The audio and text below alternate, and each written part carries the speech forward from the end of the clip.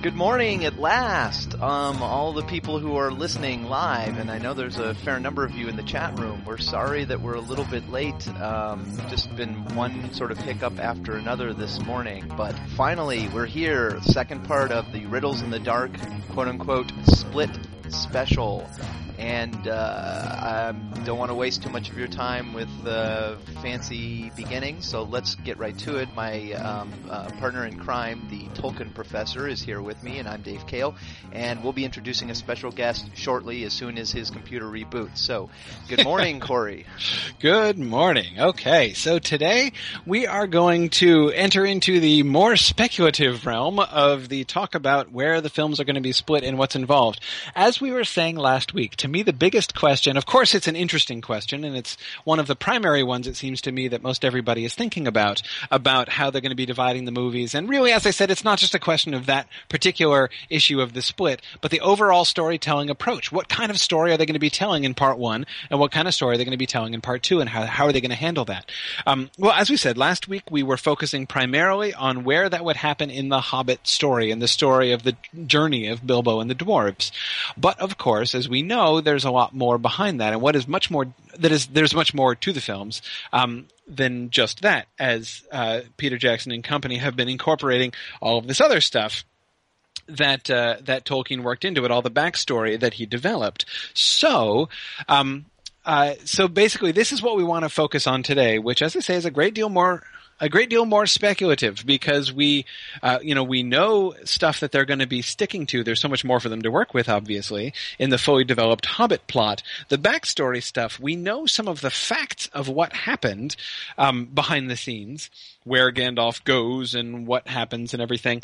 But, of course, there's very little actual narrative given by Tolkien, which gives the film writers a lot more freedom, and therefore leaves us guessing a great deal more about how exactly they're going to do what Dave and I have been referring to as the whole White Council plot, and exactly how that's going to break down and the role that that's going to play in the two separate films.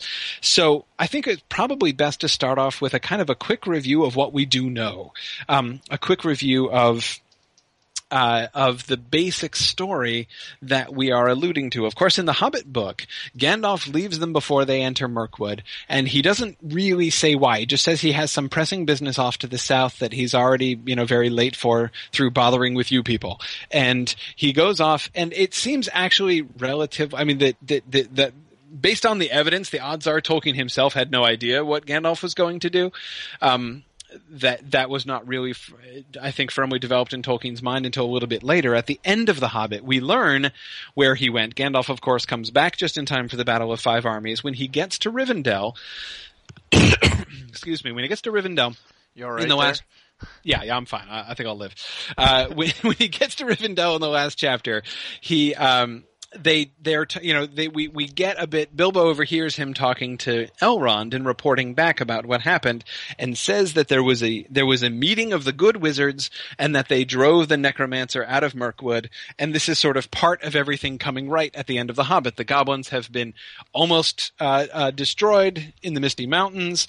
The kingdom has been reestablished in the Mountain and Dale, and now the necromancer too is gone out of Mirkwood. So Mirkwood is going to be Greenwood the Great again, and it's going to be merrier for a long time, and the elves are happy and everybody's happy. So that's basically all we know at first. Now, when in the sequel, when as Tolkien is writing The Lord of the Rings, he goes through and starts to expand on the whole necromancer plot and who the necromancer is and what is going on there. Of course, this becomes a great deal more prominent, and we learn that the necromancer is, of course, Sauron himself, taking shape again after his defeat at the end of the Second Age in the Battle of Dagorlad, and he is. And so he's just working to reestablish himself. And basically one of the things that Tolkien does in Revision is that he, in a sense, reduces the significance of he reduces the significance of that conflict between the White Council and the Necromancer. No longer is this some kind of knockdown, drag-out wizard battle where the good guys won. Instead, we're told that the Necromancer was really Sauron, and he left Mirkwood when the White Council exerted itself against him, but he only feigned to flee, as Gandalf says. He was only pretending. He was really planning to set up in Mordor all along, and the time had come ripe for him to actually the time had come right for him to finally move back into his old digs in Mordor, and that's where he was going. So really, what seemed to be, or what was initially conceived to be as some kind of a climactic battle wasn't really. And actually, this is just sort of a part of the move in the larger strategy of Sauron, who is establishing himself and preparing for the War of the Ring. So now that's kind of roughly what we have there. Now, of course, the other thing that we're told, which I am sure is going to be relevant to the film, is the role of Saruman in this. Saruman, of course, was the head of the White Council,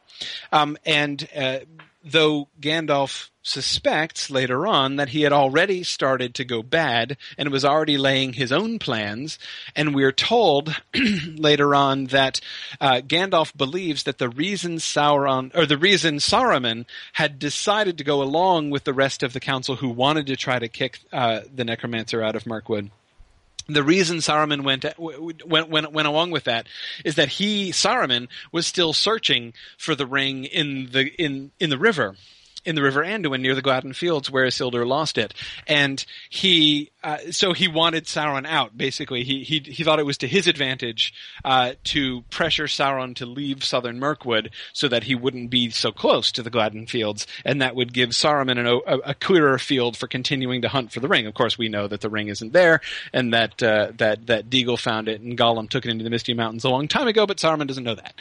So that the way in which Saruman is himself plotting to try to open up his, so this is part of a political move between Saruman and Sauron already, and Saruman trying to set up on his own, and it's also in the larger political plans of Saruman, or of Sauron, in him setting himself up back in Mordor again. So those are kind of the dynamics of the thing that we're given, and that's what we have to work with when we then think about how exactly are they going to be treating this in the films. Now, we do have a little bit more to work with than that, in the sense that we do have these glimpses in the trailer which have given us a little bit of insight into what Peter Jackson is possibly thinking about and how he might be handling some of these things. At least we get the Gandalf and Galadriel moment. We get some more conversations with grumpy Elrond moments. Like we got in the Lord of the Rings. And so basically that's sort of where we start off from in thinking about what kind of story are they going to make of this in the film, do we think? And then based on that, what do we think that they're going to be actually doing with it, and how do we think they're going to be moving forward and shaping it within the two films? Did I miss anything, Dave? Do you think that have I blanked on any pieces of data that you can remember that I? Nothing off the top of my head. That's about all we know. It's not much. And also, I want to welcome on the air our special guest for today, Father Roderick from SQPN and the SQPN Secrets of the Hobbit podcast, Secrets of Middle-earth podcast, and Secrets of many other podcasts, and The Break. He's like a very, very accomplished podcaster, and I have no idea how he has time to do all this stuff. Good morning, or I guess good afternoon to you, Father. Hello, Corey. Hello, Dave. Thanks for having me today. It's going to be so much fun to speculate about this whole White Council stuff in the Hobbit movies. Yeah. Well, thanks for joining us, Father Roderick. It's always fun talking with you guys. You are a much more experienced movie speculator than I am, so I am very interested to hear what you have to say about this. Let's try. Well, I mean, I guess where I would sort of start the speculation process is that it seems to me likeliest that is, I kind of like to think about this sort of big picture first and then working down. So to me, the big question is, as I mentioned in the revision process, although the actual conflict got barely a sentence in The Hobbit itself, the actual conflict between the White Council and the Necromancer. Nevertheless, what that sentence implies was that there was a big conflict and the good guys won. And as I said, in the revisions, it actually seems that Tolkien kind of backs down from that a little bit or minimizes the actual conflict, that really it was just a kind of a cover and nothing was actually accomplished and not too much actually happened in that conflict.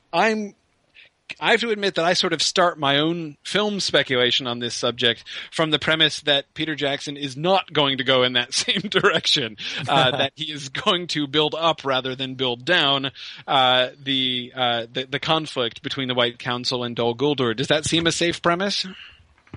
Absolutely, and I think another thing that Peter Jackson definitely wants to do is to these two movies are chronologically the first time that we are introduced to the character of Saruman, and so I'm pretty certain that he has to kind of prelude on what's going to happen in the Lord of the Rings trilogy, and we need to see something, learn a bit more about Saruman and why in Gandalf has perhaps mixed feelings. We certainly know that Galadriel has mixed feelings about Saruman. And so I can totally see him expanding on that and show the dynamics, the internal dynamics between Gandalf, between Galadriel, Saruman, and perhaps even some other council members that we don't know about. Radagast especially, I mean, he's clearly going to be involved, which brings in a complete wild card, as we know so little about Radagast. So where is he going to be? I mean, I guess the only moment that we do get of Radagast in the books is the recounted encounter between Gandalf and Radagast when Radagast is sent on Saruman's message to deliver his message to Gandalf. Though that alone is actually, for the sake of this question, fairly revealing if Jackson's going to follow the book there, because honest Radagast could never possibly be brought to take part willingly in treachery, Gandalf says. And so therefore Saruman had to deceive him in order to get him to participate in the trap that he's laying for Gandalf.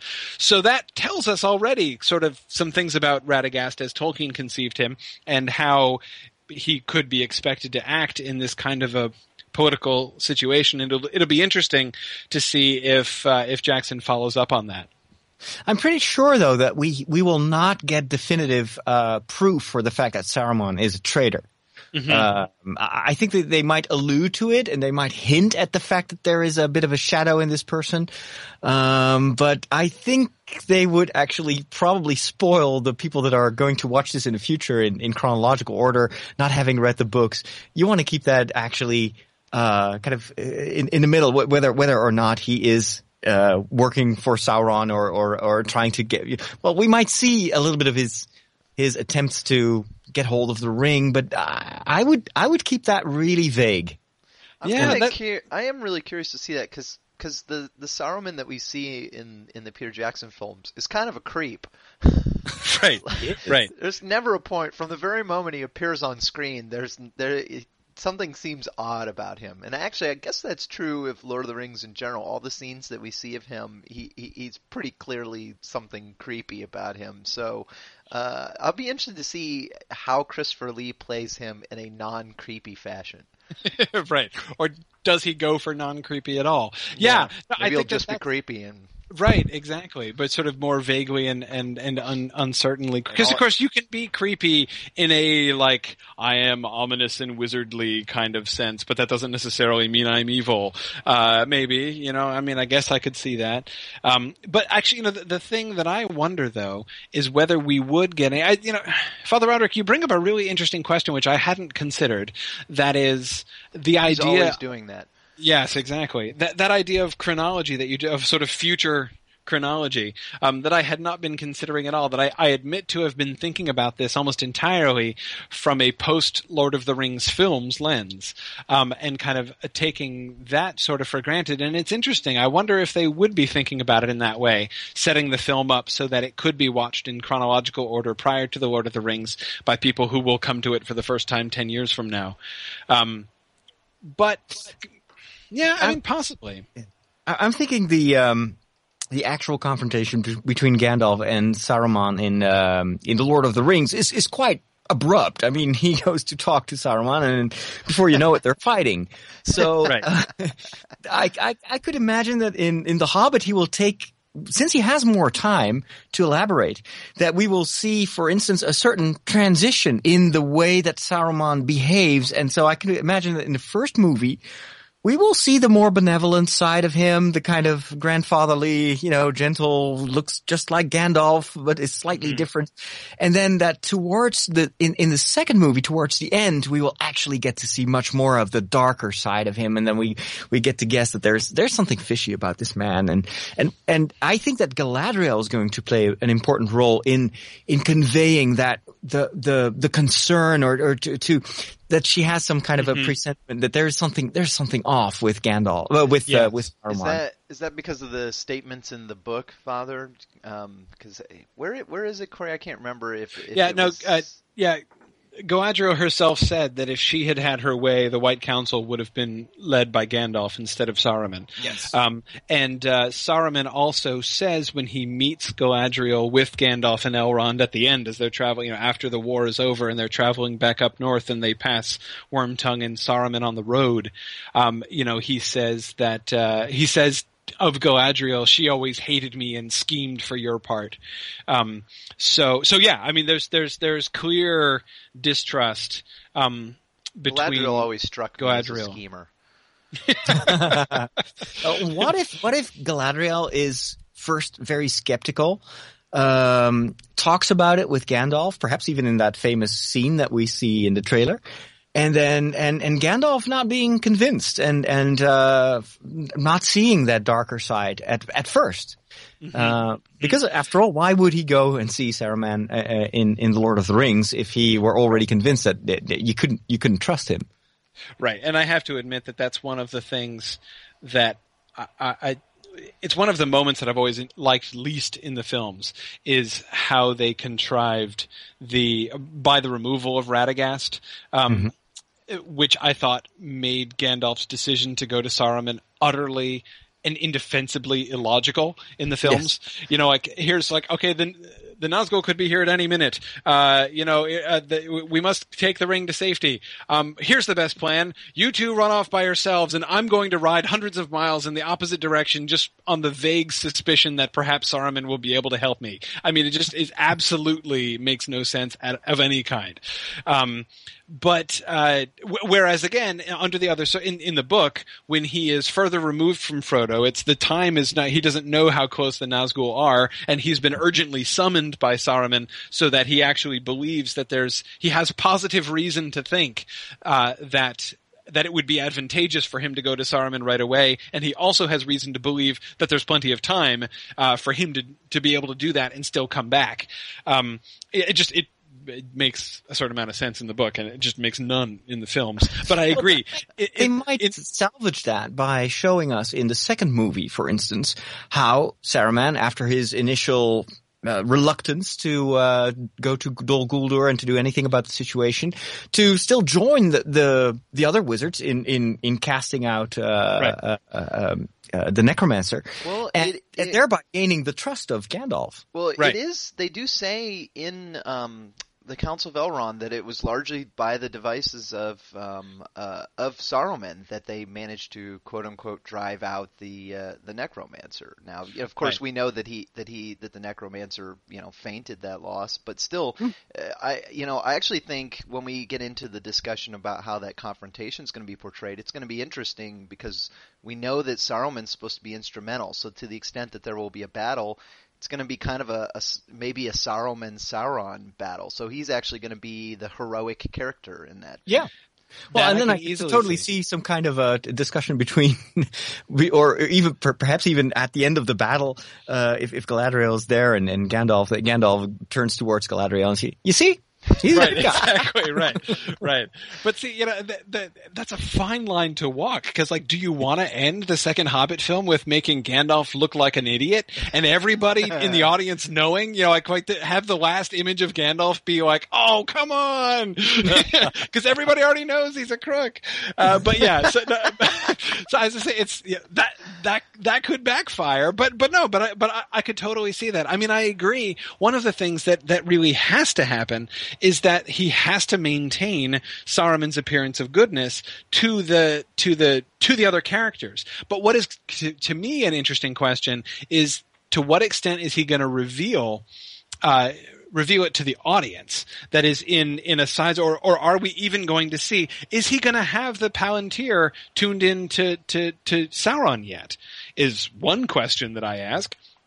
And if he does, are we actually going, because that would be, I think, one way to play it, and even a very logical way to play it. I don't think this is what Tolkien was suggesting in the books, but I could easily see it happening in the films, where the whole, basically that the entire battle could end up being like a two-man con, basically, where, Saruman saying, I'm going to pretend to fight you, and Sauron saying, I will pretend to flee. So that they could actually have contrived it, and Jackson could show us the two of them contriving it and have nobody else suspect, so that the tension is really invested in the dramatic irony, how much more the audience knows than the characters.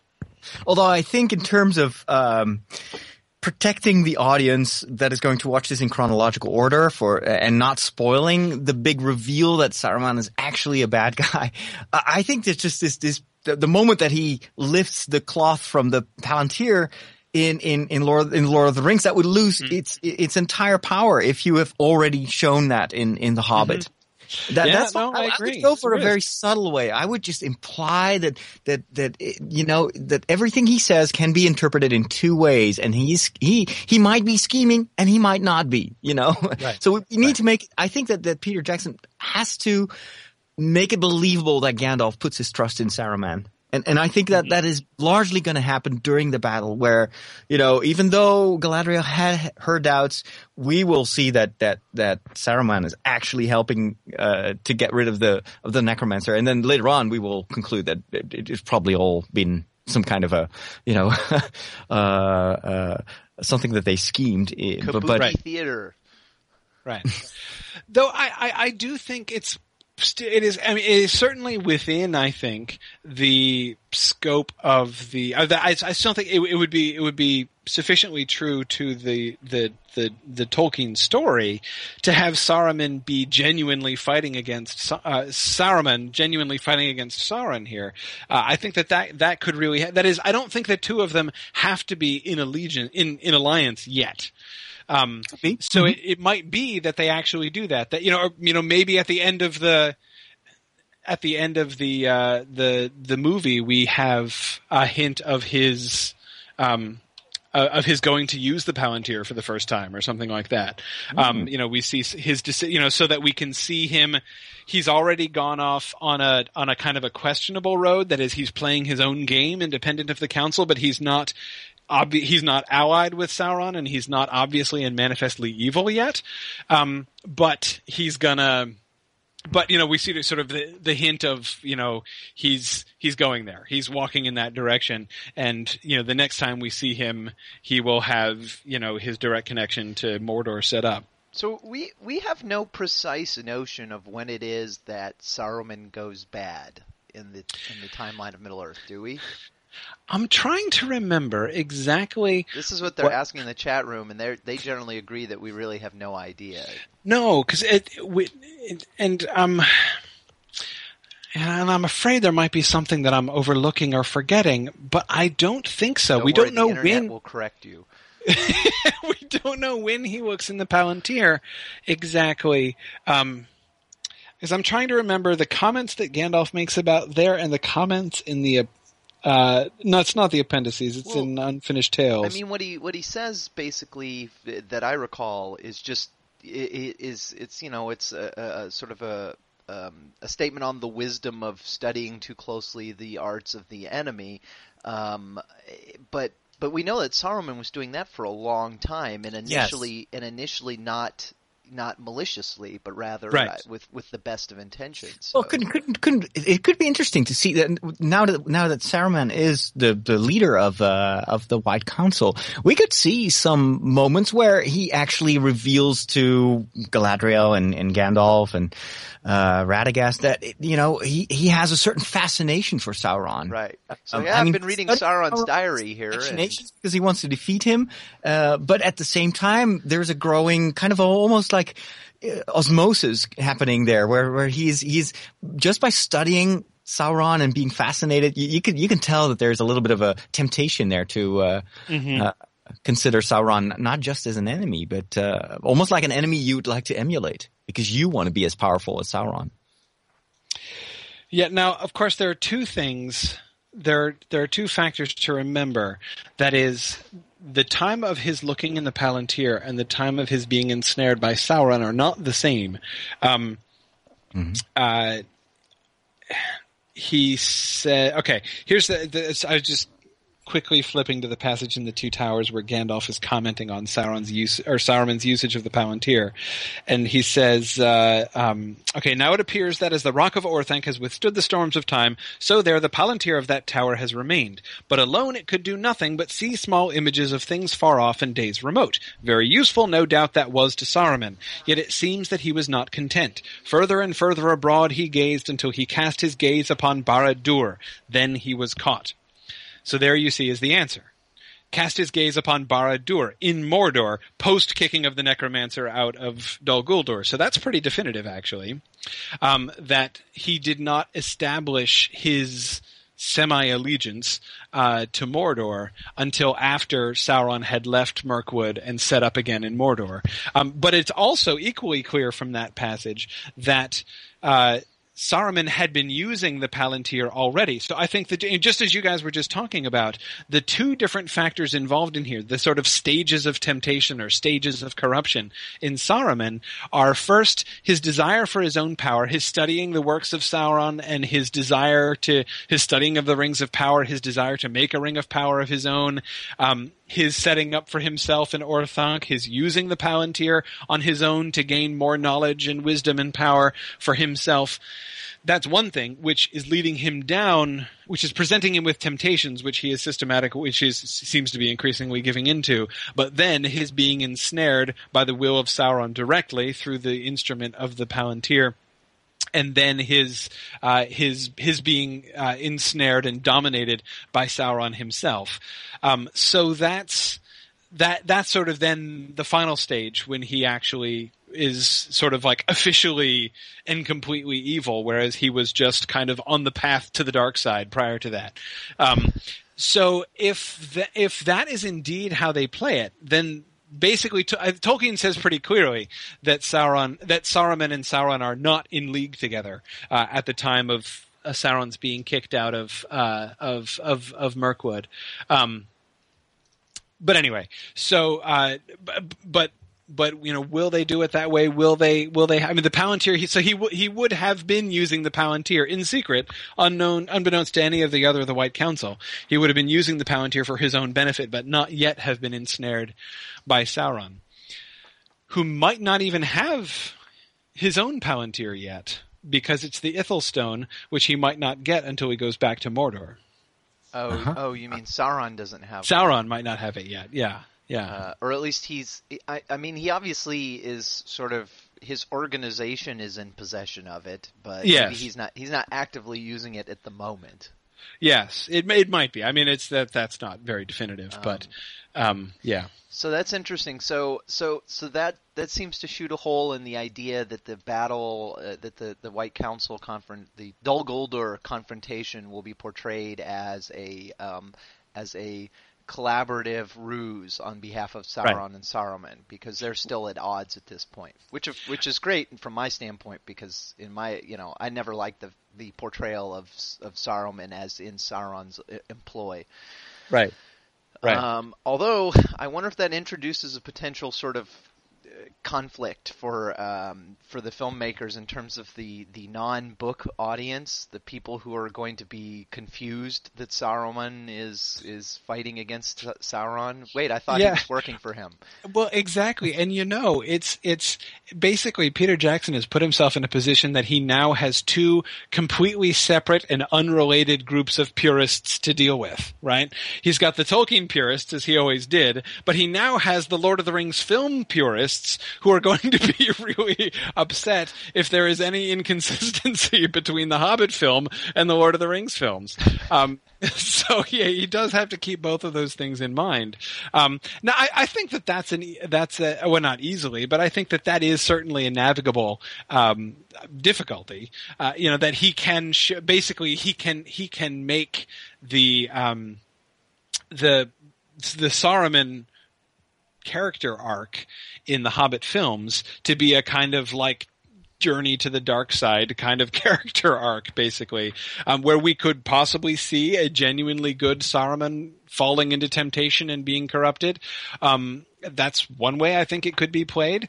And then sort of setting us up for seeing him as, in the place where he is with the Palantir and build me an army worthy of Mordor, which I agree that always bothered me too, because he is in rivalry and not yet in service of Mordor, when he's building his own army. It's not Sauron's idea that he builds an army in the books.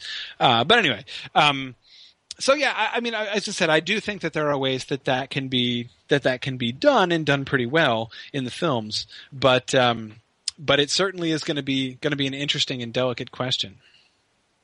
Yes, I've got this strong feeling that at least in the first movie, if we see Saruman, I think we will. He'll be introduced as mostly a gentle wizard, and we will see his friendly side. There is, by the way, a little bit of I'm not sure if it's proof, but there is an indication in, I think, the third production video where we see this little glimpse of what they were filming in the UK at the time with the scenes of Saruman. And there's this one phrase where Saruman says, "Who is this odd little fellow?"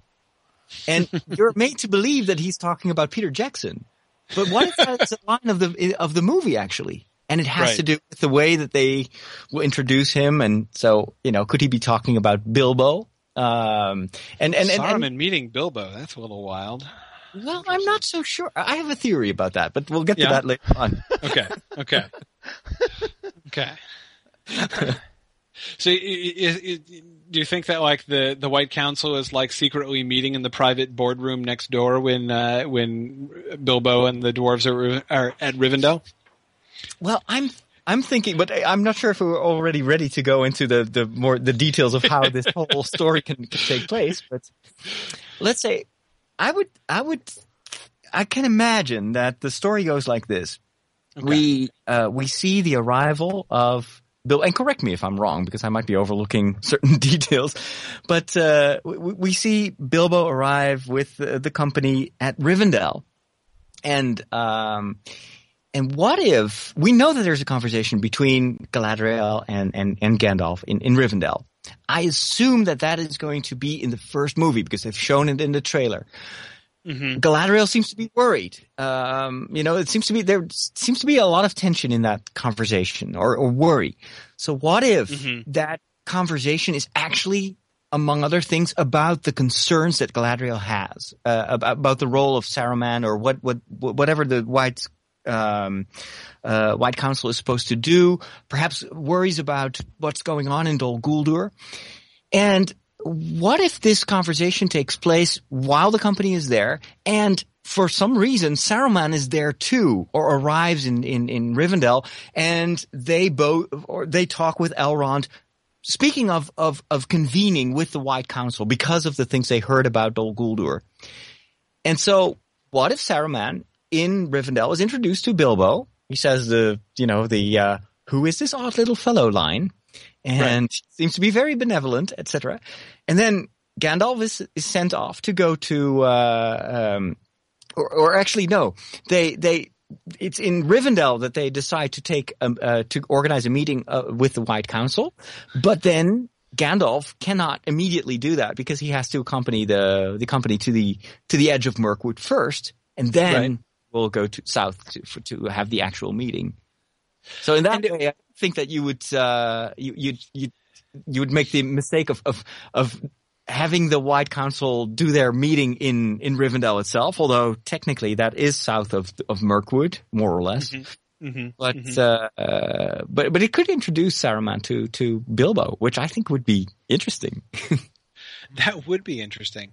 I mean, it's true. I mean, there are many difficulties that are going to be, and this is one of the kinds of things that I think is, sort of speaking to Tolkien purists for a second. It's one of the things which is going to introduce a large number of changes to the story, because they're things that Tolkien himself didn't work out. And you know that if Tolkien himself had rewritten The Hobbit as he set out to do, he would have made some changes like this too.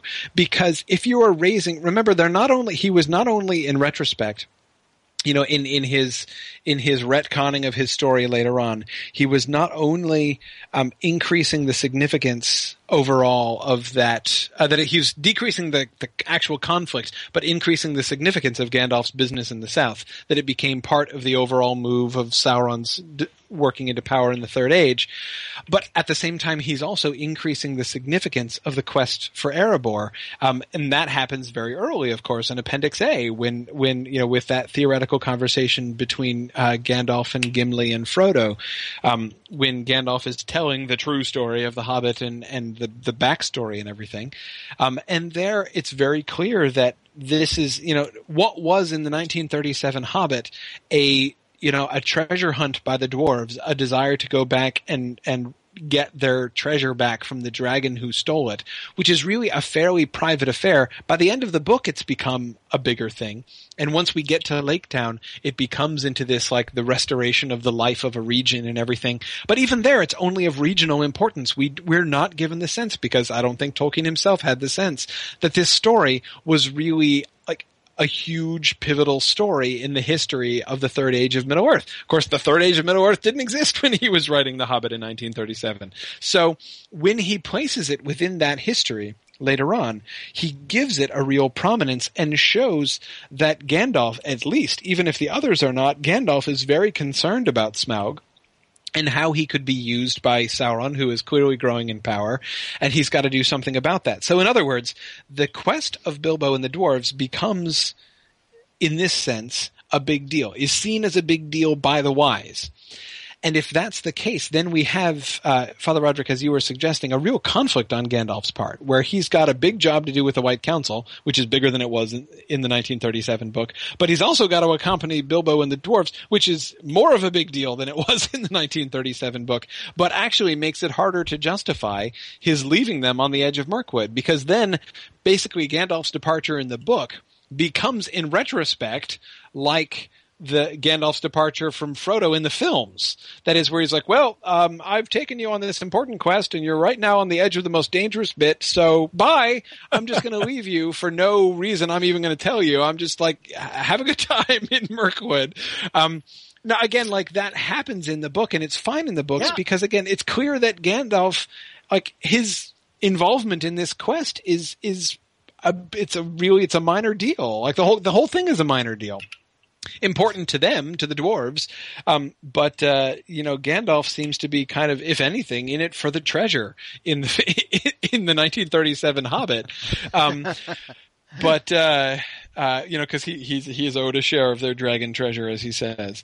But anyway, I mean, whereas again, now when from beginning to end, we have Gandalf and Elrond and Galadriel, and Saruman, presumably, acting as, the caretakers of the future destiny of Middle-earth, and taking action in these circumstances which are clearly concerning and have these big long-term ramifications.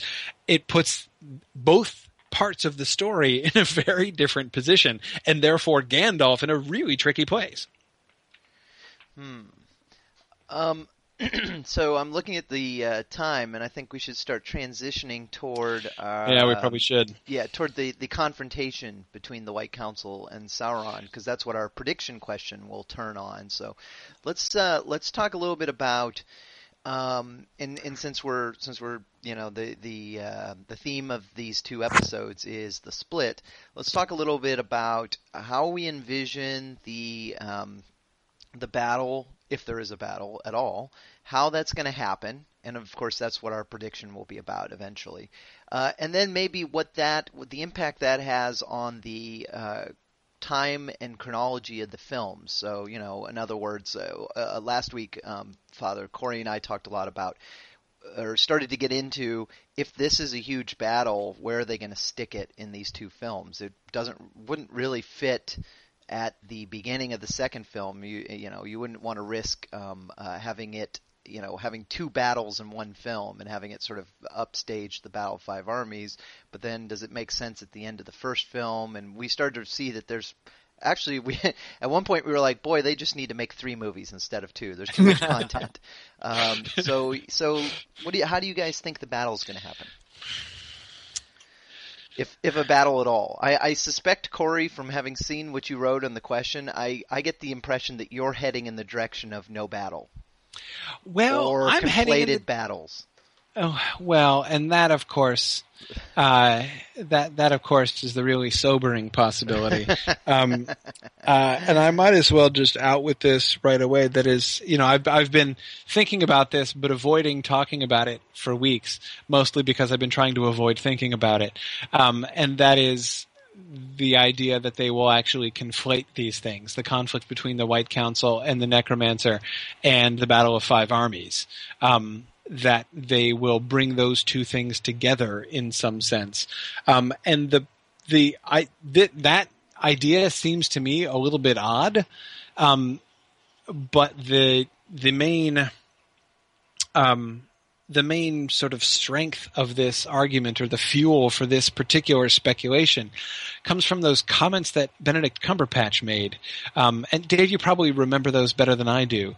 He was just talking about something about the Necromancer and the Battle of Five Legions or something like right, that. Yeah, he didn't get the name right. Yeah, and people and so the internet immediately responded by saying Benedict Cumberbatch, who, in his ignorance of the story of The Hobbit, has inadvertently revealed that Sauron will be at the Battle of Five Armies. That was the general sort of outcry from the internet.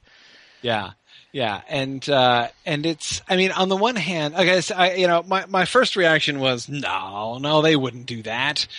But then the more I think about it, is that it would be a way out for them in exactly the way that you are describing, Dave. That is the problem of multiple battles. If the more of them you conflate, then the more eggs you can put in one basket, and the less time you have to spend doing that, and the less distraction that there is. I can imagine this. Again, I find the idea distasteful, highly distasteful. But in the end, I don't really think it's going to happen. I would predict against it. That's not exactly what we're predicting today. But if I were asked yes or no, I would say no. I don't think they're going to conflate those two. But I guess, the real question comes down to what is going to be the nature of the conflict. How do we see, and this is one of the challenges, this has always been one of the challenges, and we can talk about some of the ways in which Peter Jackson responded to this challenge in the films, because I think we can see some patterns there. But the challenge that I'm referring to is, how do you represent magic as Tolkien depicts it in his world? Because very rarely is magic depicted as an outward thing. I mean, the conflict between one of the pieces of evidence that I think is sort of most obvious, and where Peter Jackson takes a very kind of simplistic approach to dealing with this, is the confrontation between Gandalf and Saruman at Orthanc, which was cut out from the theatrical version of the film. And I'm alluding in particular to the scene when Saruman chucks a fireball at him. Mm-hmm. in the movie, right? Yeah. And that's of course exactly what doesn't happen in the book. Like that is the perfect illustration of what doesn't happen in the book. There is indeed a magical confrontation. There is a confrontation of will between Gandalf and Saruman, and Gandalf wins. But it's utterly invisible. It's not inaudible. We hear them talking back and forth, but there are no fireballs thrown. That's just not how Tolkien's magic works. There are very few examples of fireball throwing magic in Tolkien's world.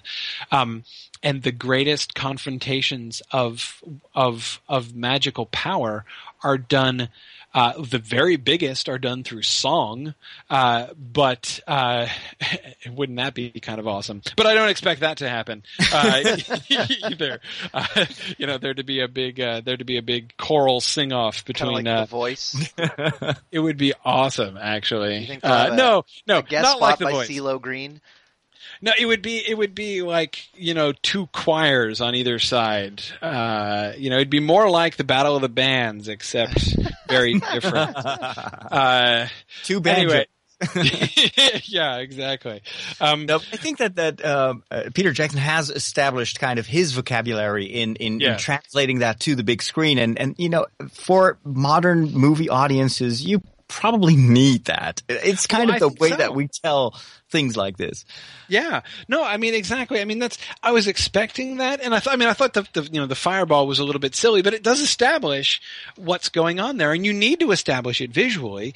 You can't, because you can't get on a film what Tolkien does in the book, which is to describe what everyone was thinking and feeling, while two of them were talking to each other, and the images that were raised in their minds. I mean, there's no way to convey that on film. So, okay, you chuck a fireball. The other big example that comes immediately to mind, of course, is the exorcism of Denethor. Denethor was under a spell. Mm-hmm. But it wasn't like that, and his cleansing is not like it was done on screen. But I didn't, when I saw the film, I was a little bit surprised by the way it went down. But I thought that was fun. Again, it was clearly, a way for them to dramatically help people to visualize the conflict that was actually happening. And there was a conflict of wills there. It was Wormtongue and Gandalf primarily, and not Saruman directly. But anyway, it was fine. I mean, so again, as you say, we can see him establish a kind of vocabulary for how that sort of thing is translated. And this therefore leads then to the bigger question of that conflict when the White Council drives the necromancer out of Mirkwood. I think if Tolkien had depicted that conflict, I don't think there would have been anything to see, basically. I mean, I think we would have had them sitting around in a room, and the necromancer sitting in another room, and him leaving. I mean, just it would not. I don't think it would have been much to watch. I think in terms of the potential for visualizing this is huge, and I think Peter Jackson would be crazy not to depict this battle, because it will. Again, it will show us for the first time, if he chooses to depict this, and if he does, I think it's going to be in the second movie. It will basically allow him to show Gandalf, Galadriel, perhaps even Elrond. I don't know exactly who is going to go there down to Dol Guldur. Yes. But to show how powerful these characters are and what they can do. Plus, there might be different ways to, I don't know, manipulate the wind or animals or whatever is out there to defeat, or at least seemingly defeat Sauron with joint forces. I think symbolically that would be really interesting. Visually, it would be very, very would just be, I think, almost like a wizard, kind of a wizard version of the Justice League or the right. Avengers, you know? Right, exactly. All these wizards have a certain, you've got the brown wizard, the gray wizard, the white wizard. Well, could that translate to the way in which they fight? Right.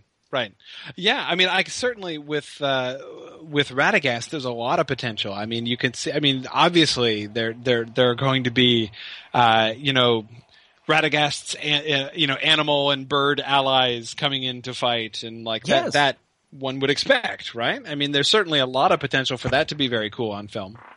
Well, it would make for such a nice dramatic development where in the first movie we'll kind of bit by bit start to discover what's going on in Dol Guldur, and we will see Gandalf going there and seeing the fears of the White Council confirmed, and then he gets back to the White Council. You've got this kind of debate going on, and for some reason Saruman doesn't really want to act, and then at one point in the second movie they realize that they have to do something, and so they all go down there.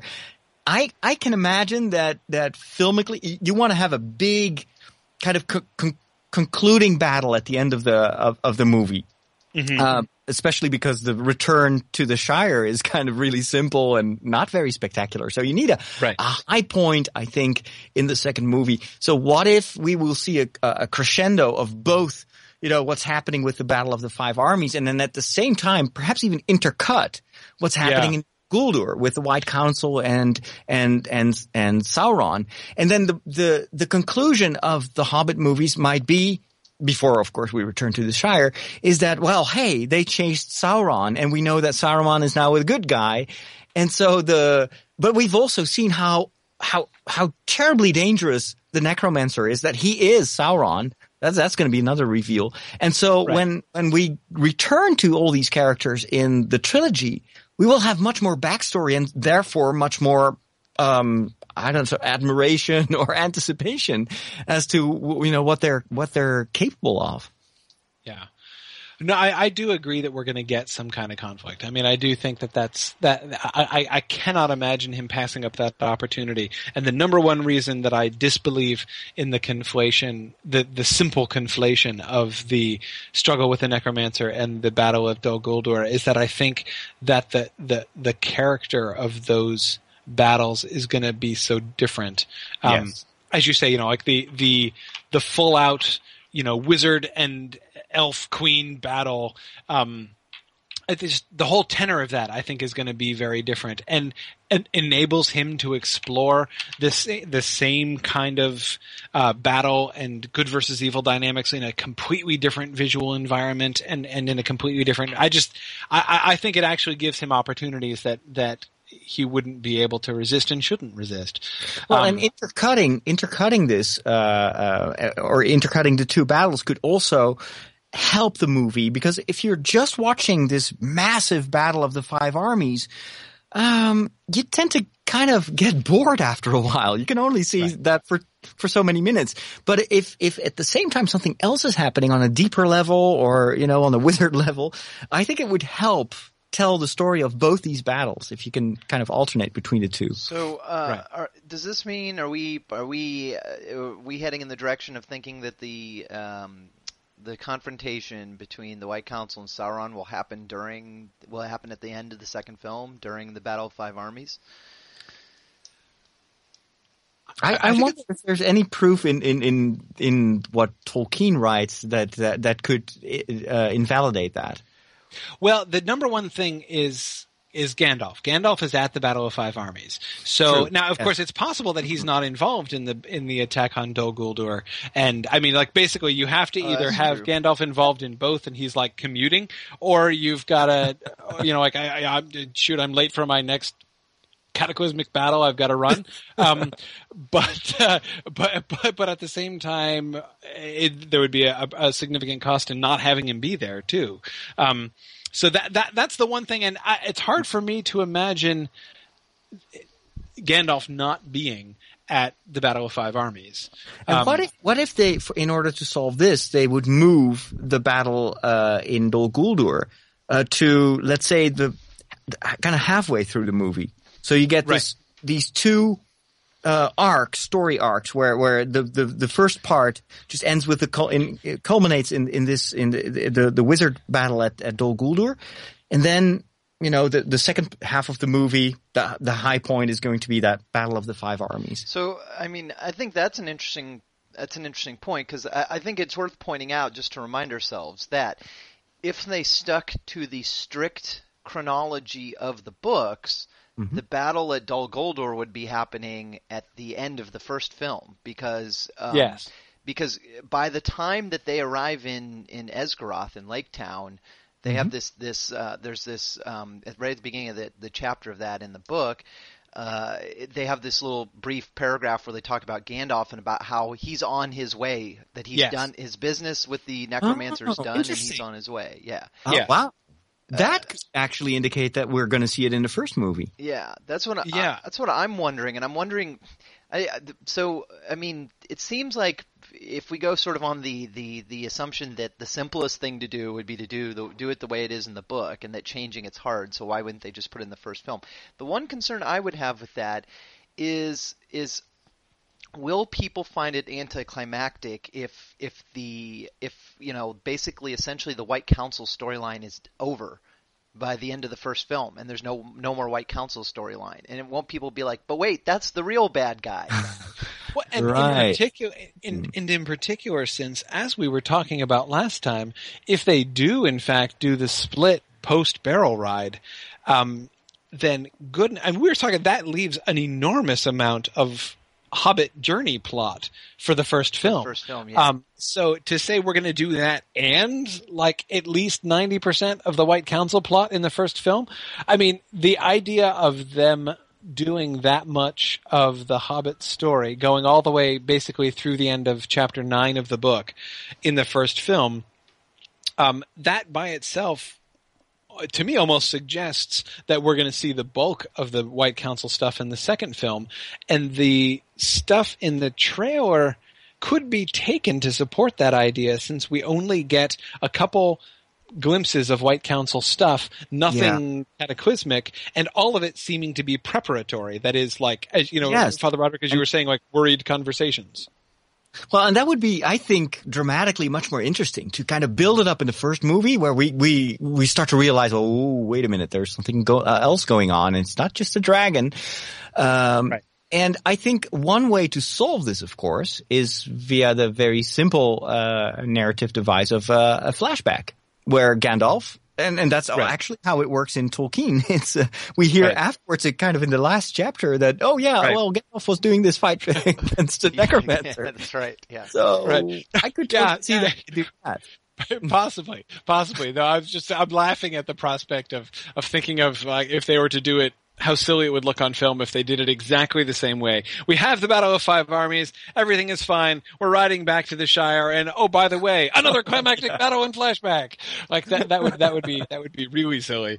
But yeah, maybe. I mean, it's a little hard for me to see if as the trailer seems to me to suggest, they're really going to be doing the White Council stuff as an alternate story. If they're going to be cutting back and forth from White Council stuff to Dwarf and Hobbit journey stuff, in a way which is anyway similar to how they were cutting back and forth between, Mordor and Gondor in the Lord of the Rings. If they are going to handle the two stories like that in the films, then I would not think that they could do the battle in flashback form. It would have to be at least parallel, if not simultaneous, or even, as we were saying, even potentially conflated. That would be, because of course that's the other way. That's the other attraction to the conflation thing. As much disincentive as there is in other ways, that's the one. That's the simplest way to get Gandalf in both places at the same time, is to make them both happen at the same place at the same time. I think that they respect Tolkien too much to do that, because it would really change something that Tolkien himself described. I mean, it's different from taking use of the vagueness as to, the chronology of certain events and then kind of fill it in a movie. But then this would really change the timeline. And I don't know if they want to go there. I'd be upset, especially because there must be other ways to do this. But I do agree that we know from the trailer that Gandalf will go to Dol Guldur. So we have lots of Dol Guldur stuff already happening there with, the kind of the Gandalf almost acting as a detective, trying to figure out what's going on, and bit by bit. So he has to return to the White Council, and report. We need to see that struggle between him and Saruman and Galadriel. So adding a battle to that, it would be too much. It would be overcharging the first movie. I think I do think it would. I think that what if start the second movie with the battle? And do it straight away, instead of us, we leave the company with their arrival in Lake Town, or just before their arrival in Lake Town. Yeah. And the second movie starts with this epic battle that immediately wakes us up and acts almost like the James Bond action scene device. You know? Right. What's happening? And then we cut back to the company.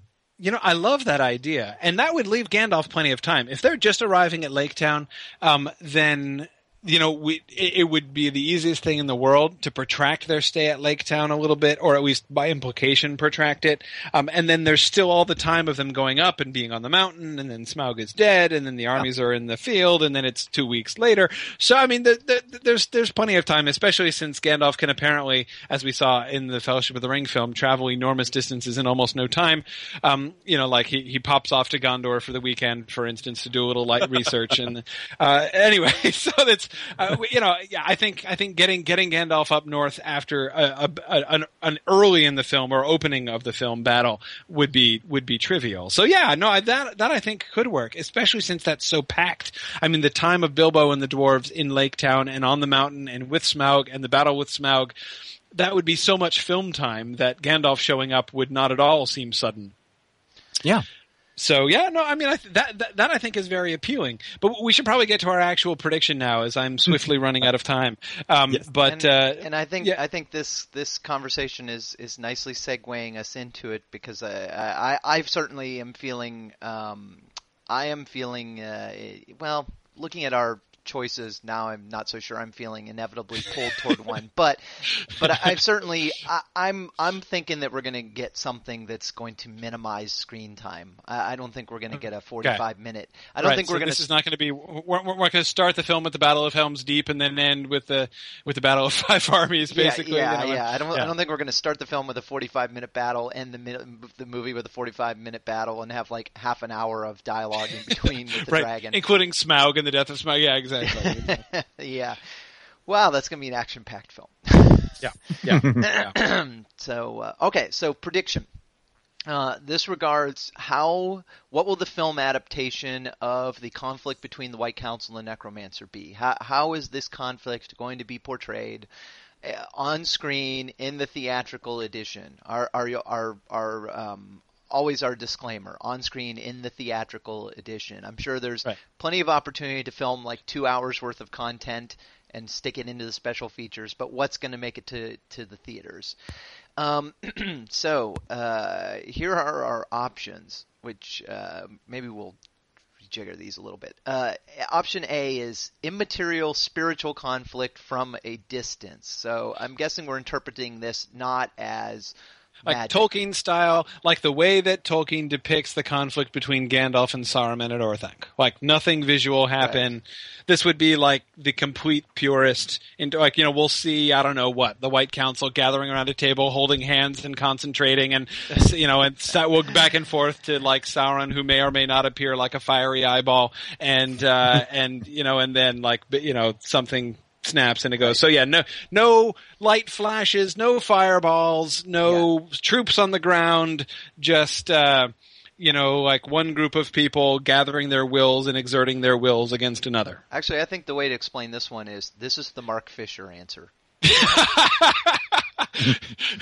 We give Mark such a hard time. It's not quite fair, but so there's that. B is epic battle sequence. That's we'll call that the Battle of the Hornburg, or well, I guess in the film it was Battle of Helm's Deep option. Yes. C would be direct physical magical conflict between principles only. So it won't be armies hacking at each other with swords, but rather Saruman shooting fireballs at Sauron and vice versa. Right. Similar to the Gandalf-Saruman confrontation in Fellowship. And then option D is no direct conflict at all. So this is like what? They arrive at Dol Guldur and he's gone already? Yeah, like because you know, I kind of think D a little bit unlikely, but it's a theoretical option basically that we have the withdrawal. believe it or not, I'm sort of I'm kind of leaning in that direction of a big build up and then a sort of a deflation when they get there and like, oh, Sauron ran away. Right, and that's when they discover the truth, so that the dramatic moment could be not a conflict and a victory, but the discovery of the awful truth. This was actually Sauron, and now he's returned to Mordor and is setting himself up and building Barad-dûr again. Mm-hmm. Yep. So good. Okay, good conceive of that. So those are our options to review. What's the film adaptation of the conflict between the White Council and the Necromancer going to be? A, immaterial spiritual, book purist, immaterial spiritual conflict from a distance. Option B is Peter Jackson style epic battle. C is Peter Jackson style magical one-on-one conflict. And D is no conflict at all, or at least maybe a lot of build-up. Maybe even an army marching on Dol Guldur, but no actual meeting of two forces. One sort of caveat or clarification that I would give to option C, that is the direct conflict between principles, direct and sort of visual magical conflict between principles. I would count Radagast animal friends still being in this category. Yes. Like if Radagast is there and he summons up like a flock of birds or an army of rats or whatever it does. I don't know. It could be awesome. But anyway, if that I would consider as part of like Radagast as principal. That would be like the equivalent of Saruman throwing a fireball in my book. It wouldn't count as armies in the field if it's just Radagast's animal friends. Yes. That way, I would offer that as a sort of amendment or clarification of that category. Radagast's animal friends are an extension of himself. I'm just like 100% convinced we're going to see Radagast's animal friends. I mean, I think there's like almost no chance that that's not going to happen. So I just wanted to add that there's a person in the chat room, Elvish Mouse, who said, "Well, I feel like B is most likely, then C, then A, but part of me wants to see A. D is interesting." Commit, Elizabeth. Commit. Okay. Well, all right. I have to run to class in about 30 seconds. So I'm going to give my prediction. I'll get your prediction, and then Father Roderick and I'll close out the episode. Yeah, we probably should do that. I am going to go with C, the direct clash between principles. Fireballs and Radagast the Brown's friends. Yeah, and I like and in part here, I think Father Roderick, I'm inspired by your Avengers comparison. I think that the idea of having not at the head of an army, but having the White Council basically show up in person as this kind of Justice League, we're showing up in person to whoop the Necromancer. That's really appealing. And I've got one non-literary argument for this as well, or extra reason why they would do this. Hobbit action figures. I will say no more. Right. That is a decisively non-literary argument for this. I agree. But yes, yeah, no, exactly. And of course, if Sauron fields an army against them, but they don't field an army against him, that doesn't count as B. If it's them, like if it's the White Council Justice League showing up and kicking the butt of Sauron and his whole army, it still counts as C. As long as there have to be two armies in the field that which are not Radagast's animal friends in order for B to be true. What if Legolas happens to be there? Does that count as an army? Yeah, absolutely. If Legolas is there, it's automatically B. I think really without question. Yeah, no, absolutely. Or Toriel, either one. Okay. Oh, well, that complicates this for me. But anyway, yeah. Okay, well, I should run, but I will. This was very much fun. We'll definitely have to do this again. Father Roderick, thanks for joining us. Thanks for having me. And I am very keen to hear what Dave finally commits to. He always waffles about these things, but I'll be very interested to hear what Dave finally commits to, and to hear about your final prediction. I will get briefed on that later, but I should dash off to class now. All right. Well, have fun, Corey. Father Roderick and I will take it from here. All right. Thanks very much. Bye, everybody. Bye. All right. Would you like to go next, Father, or shall I? Well, let me give it a try. I definitely now that we've been talking and kind of weighing the various options, I'm tending towards a battle at the start of the second movie, where it will be the main wizards or the members of the White Council going to Dol Guldur, perhaps being surprised by perhaps when they go there, they're not certain what they will uncover there. I mean, they are probably going there because of the report that Gandalf gives them after his visit in the first movie. Mm-hmm. And so I don't think that we will see much of, how serious the threat is in Dol Guldur. And so that could explain why they won't mount an entire army to go there, because that's something that they will probably just realize when they are on location. They know that something is going on and that the necromancer is involved, but I don't see them, mounting an entire army and march down. And I'm also thinking that because if they would, then I'd almost expect Tolkien to have written a little bit more about it. So that's why I'm thinking it's just going to be the core group. However, that last remark of Corey made me think, the Legolas and Tauriel, I wouldn't be surprised if they were actually part of that expedition. And because, of course, we know that Elrond is also part of the White Council, isn't he? At least that's what I think. Yes, Elrond is a part of the White Council. Elrond, Galadriel, the three wizards, and then some other elves whose names escape me and who are not mentioned with any regularity in the books. Right. So what if Elrond decides to join them in that expedition, and somehow the word gets to the elves in Mirkwood, and Legolas and Tauriel also decide to, help out or accompany Elrond. To me, it seems highly unlikely that Legolas will not be in that scene. Especially because we know that his role will be substantial. Yes. And we know from Evangeline Lilly, she says that most of her role is going to be in the second movie, and it's much more demanding than she thought it would be. So I'm thinking demanding.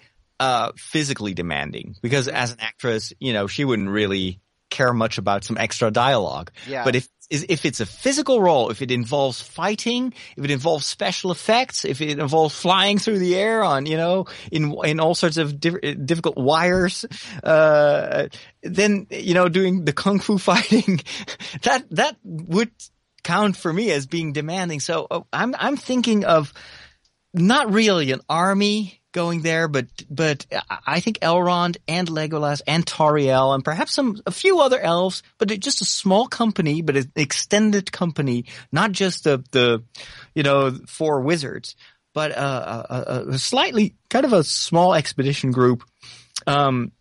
And then realizing what's really going on, then this big battle between the Necromancer, aka Sauron, and these wizards, kind of X-Men / Avengers style, that would totally work for me. So, but if it's true that will automatically make it B, then I'm just like I disagree with Corey. I don't think Legolas counts as an army. I think he counts as an Avenger. Yeah, me too. Or at least like what Robin is to Batman, Yes. Yeah. He Legolas and Tauriel both, those sort of prominent named characters played by famous actors, they all count as superheroes. I think so too. And I don't expect a huge army of elves or orcs on the other side. I think this is going to be a battle of the superheroes. At least that would make sense, and it would set it apart from what happens at the end of the movie, and you would not get that fatigue of yet another big battle, because it would leave the Battle of Five Armies to be what it is, which is a big, massive battle scene reminiscent of what we've seen in The Lord of the Rings.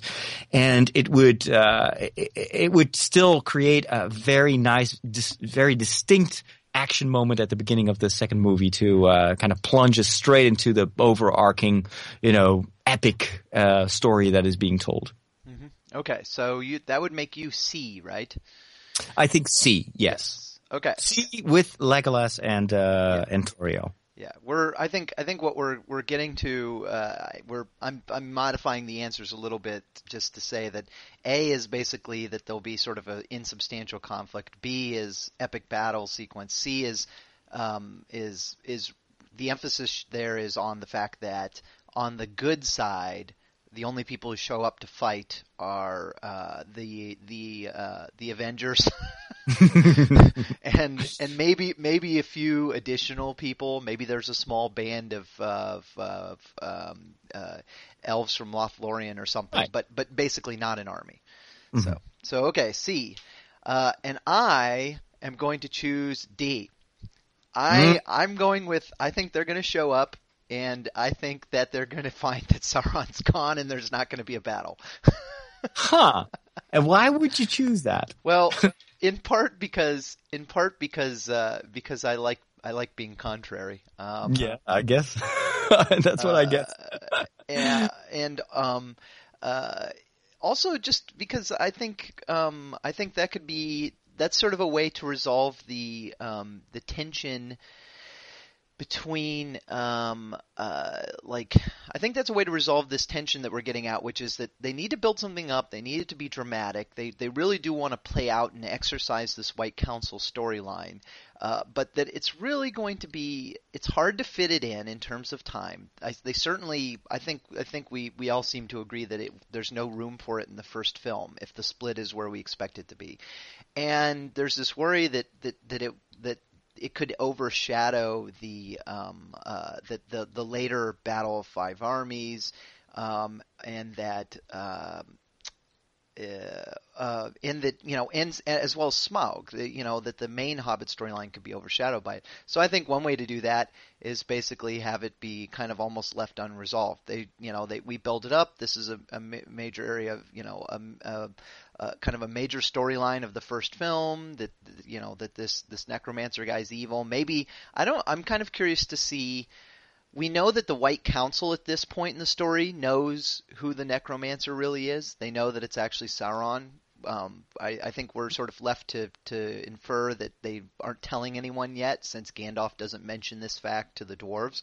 But anyway, I think we know that they know, so I'm curious to see if this will be revealed in the film, or if Peter Jackson's going to make this a reveal to the audience, that he's going to refer to him as the necromancer throughout the story, and then right at the end, either during a battle or if my prediction's right, no battle, that's where they'll say, it was Sauron all along.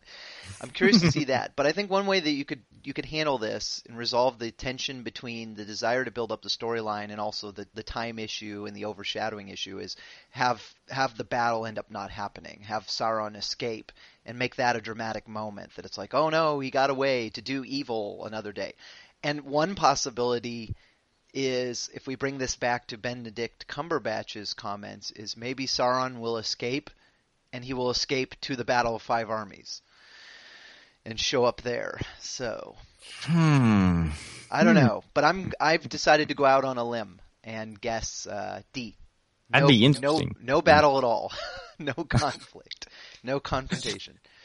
By the way, I'm starting to doubt now whether Legolas and Tauriel will be part of the expedition to get rid of Sauron, because I think I'm not sure Tauriel will be there, but I'm convinced Legolas will be there, just because Tauriel, it's clear where she fits into the main Hobbit storyline. I think she's going to be in the dungeons where the dwarves are captured, and so I suspect she'll be a part of the army. But then her bigger role in the second movie will be the Battle of Five Armies. The Battle of Five Armies, yeah. That's kind of what. Or even she could be at key scenes. So like the scene where Bilbo hands the Arkenstone over to the Elven King and Bard, maybe she'll be standing there next to him.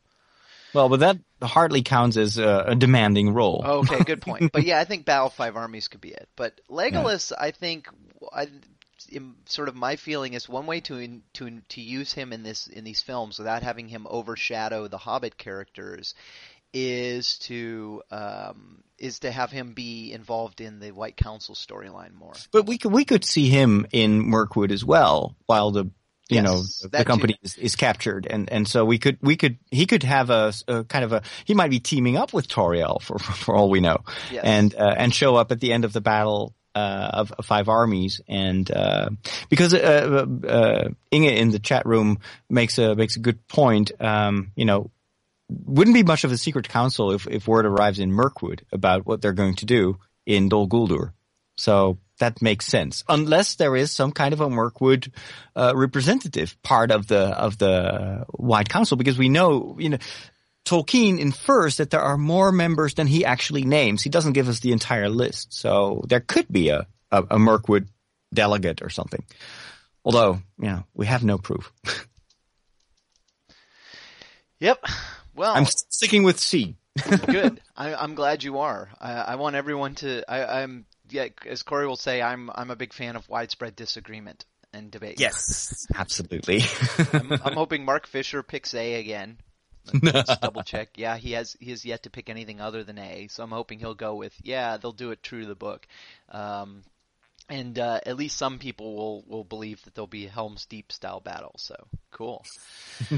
All right. Well, I guess probably we should wrap this thing up. But thank you very much for joining us, Father Roderick. It's totally my pleasure. We were so excited to have you on when we decided. I mean, actually, when we first set out to do this podcast, we're like, well, obviously we will have to get Father Roderick involved, not just as to do predictions in the game, but we have to have him on occasion because you're like, I don't know, you're just so insightful on the films. You have a really good intuition about how things will happen, and you seem to have a window into Peter Jackson's mind.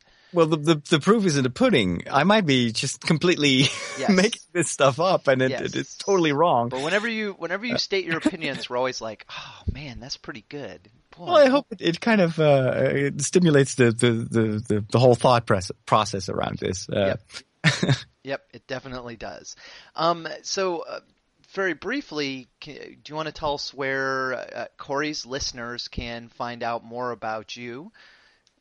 Yeah, well, the both of us, of course, host this almost always weekly show about the Hobbit production, and we do talk about plot elements as well. And people can find that at thehobbit.sqpn.com, so thehobbit.sqpn.com, or you can just look for Secrets of the Hobbit in iTunes, and that will also bring you to that particular podcast series. But I do host a lot of other shows, as you mentioned at the beginning, secrets of many podcasts or secrets of many topics. And all that and more can be found at the website of the Star Quest Production Network, which people can find at sqpn.com. So sqpn.com, and if you look for SQPN in the iTunes store, it will give you an overview of all our podcasts. Mm-hmm. And so we've got shows about Harry Potter, about Star Trek, about Middle Earth. We have a show where we walk around in Middle Earth as it is presented to us in the game Lord of the Rings Online. That's a very fun podcast to make as well. Yep. And cool. And I definitely encourage listeners to check out Secrets of the Hobbit. That's a wonderful podcast, and we have a great time, and it's very similar in character to this. If you enjoyed this, you'll definitely enjoy Secrets of the Hobbit. And our Twitter account is it's Hobbit Podcast, right? Yeah, Hobbit Podcast. Yeah. So people, when you're tweeting your comments and ideas and predictions and thoughts about The Hobbit, in addition to including Tolkien Prof and also me, include Hobbit Podcast as well, so you can broaden the conversation. So I also wanted to point out to Corey's listeners is in the chat room today we had a whole bunch of people listening live, and one of them is Alorio, and she's from the Warriors of the Westfold podcast, which airs on Middle-earth Network Radio on Fridays at, I believe, 9 p.m. Eastern Time. If I'm incorrect, please correct me, Olorio. And they also are participating in our prediction game. So that's another good opportunity to go and hear people talk about these questions and predictions and get a different take on things. So definitely want people to check that out as well. And keep an eye on these episodes are going to be released, if you're listening live right now, they'll be released hopefully in the next couple of days, and there'll be a new digest episode out, I hope, over the weekend. Let's see, what else? Any other news? And go and keep an eye on the Mythgard website where we do the posts about these and join in the conversation there, and also on the Tolkien Professor and Mythgard Facebook pages. So, I guess that's all for today. I hope you enjoyed this special two-part series on The Split and today's special extra long episode with our special guest, Father Roderick. Thank you for joining us, Father Roderick. Thanks for having me. Absolutely. And to you, our listeners, thanks for listening, and God speed.